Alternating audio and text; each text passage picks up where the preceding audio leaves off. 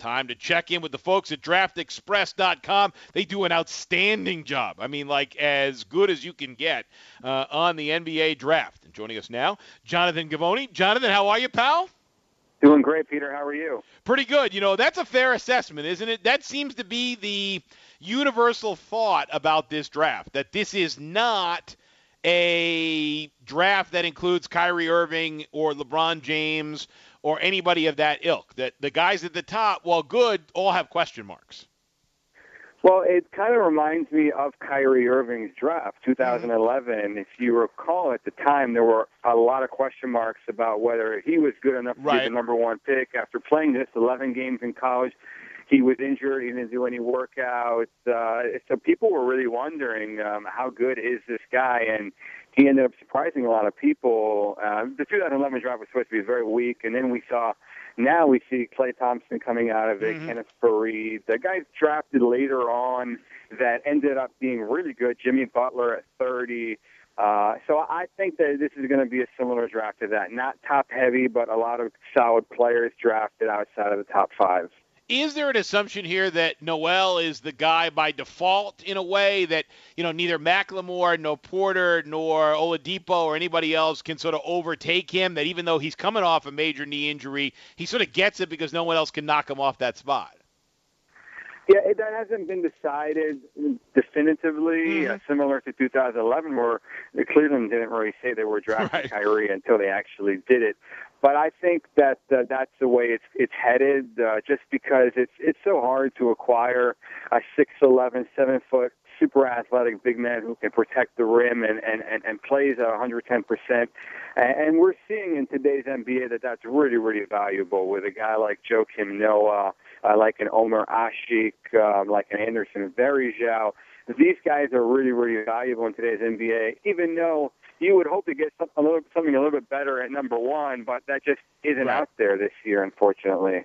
Right, it's just one of those years where, you know, there's no automatic. There's no guy that you look at. I mean, look, there are very few guys that are in that category of LeBron James who are automatic, that you look at them and you say, well, this guy's going to be a superstar. They just don't come up that often. And remember, Kobe Bryant wasn't selected first, and he was selected by Charlotte and then traded for Vlade Divac. So, you know, it's really rare where you look at a guy who is a definitive number one, don't you? Absolutely, and I think that this draft has a lot of young, unproven players, and I think some of them are really going to develop into excellent players down the road.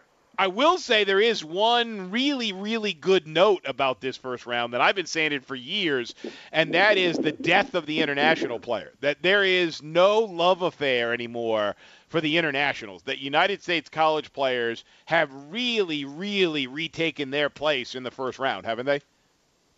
I think so, but with that said, I see 6 or 7 international players that will be drafted in this year's first round, just because a lot of college players decide to go back to school. There were 15 guys in my top 45 that ended up going back to school, and I think that that's really helped the stock of a lot of the internationals. I think there's some very, very young, talented international players that are going to get drafted in the first round are going to be good NBA players. But haven't teams learned their lesson? I mean, if you look around the spectrum of great players, of all-stars, I mean, Tony Parker from France, Dirk Nowitzki from Germany, and that pretty much covers it in terms of super talents. You know, I mean, guys that are automatic, as opposed to college players who make up the large majority of NBA all-stars.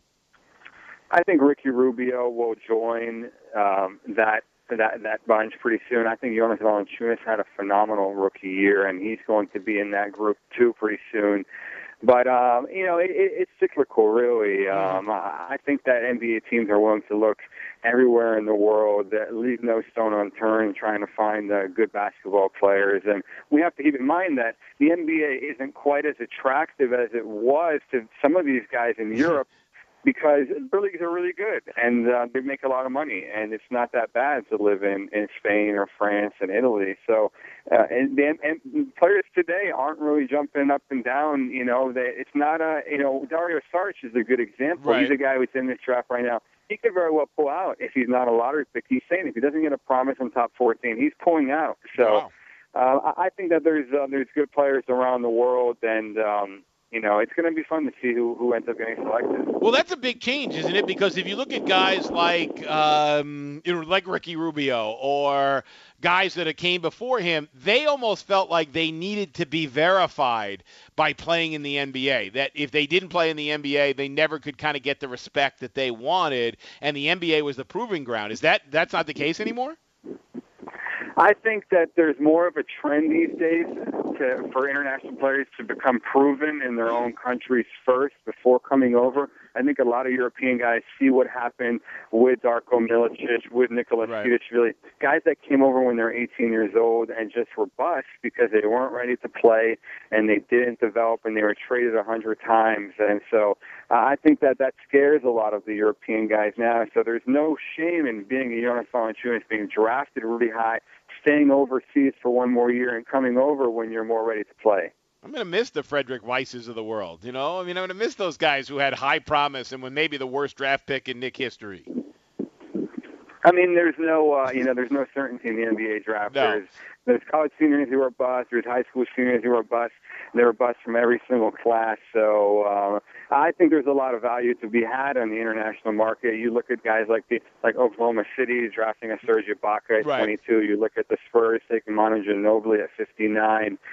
There's really good players to be had all around the world. It's just a matter of getting value for where you're picking. No, that's certainly true. Now, Jonathan, so let's talk about individual players a little bit.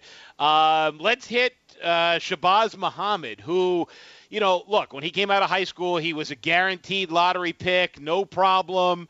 But he's kind of a tweener. He's kind of one-handed. He's older than we thought he was. What's the deal on Muhammad and his talent?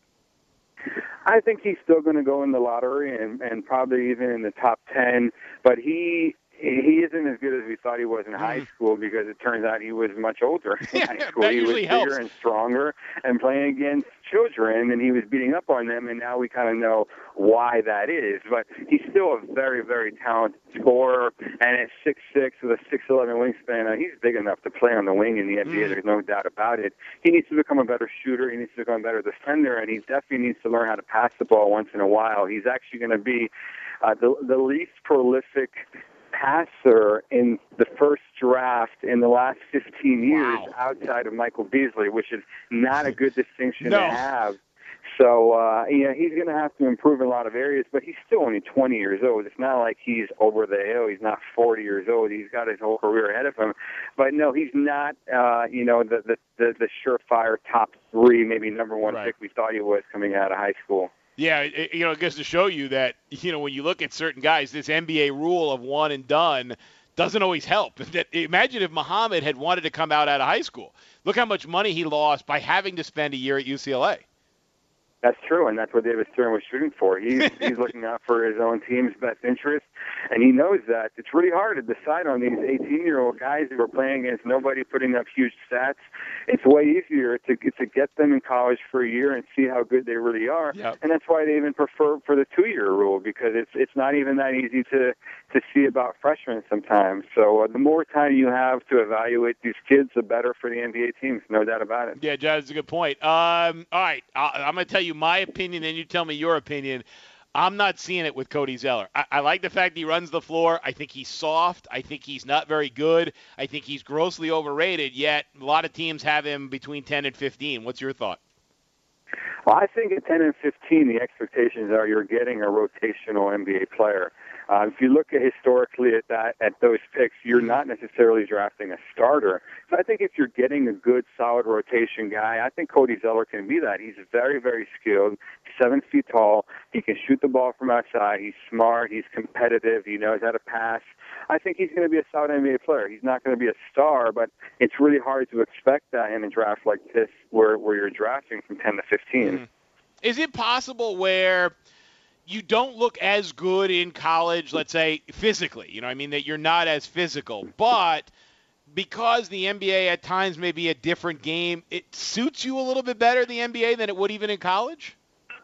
No, I think no doubt about it. And for Cody Zeller, he played center in college out of necessity I think he's going to be a power forward in the NBA, and I think he's going to have a lot more space to maneuver just because the court is bigger because of the NBA three-point line, and he's going to be able to step outside and make shots. And I think that's going to help him a lot. He's going to have better guards around. He's not going to have, Jordan Hulls, who cannot create his own shot. He's going to have real guards that can pass the ball and can get the ball up in transition, can play pick and roll, and that's going to help him because he's a very athletic. He's got great touch, and he can shoot the ball, and it's hard to find that in a 7-footer, especially guys that are smart and competitive. That's true, and Zeller does bring that to the table. It'll be interesting to see because, if you go back to the NCAA tournament and you look to his last game against Syracuse, Syracuse really, granted, they used 3 guys, but they really bothered Cody Zeller. But you're right. It's a good point about the fact that the court's a little bit bigger and you have a little bit more room, which certainly benefits Zeller because he has a post-up and a face-up game as opposed to just one part of his game. Give me your thoughts on Kelly Olynyk, the kid from Gonzaga. He had a very nice NCAA tournament. Not a lot of people saw a lot of him because, they're a West Coast Conference team. Give me your thoughts on Olynyk.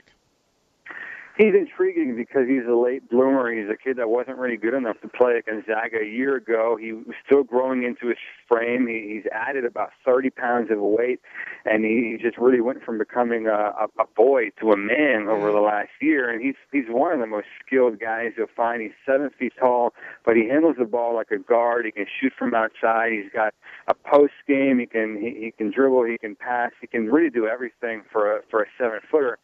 Now, he's not the most tough guy in the world. He's not a great rebounder. He has a very short wingspan.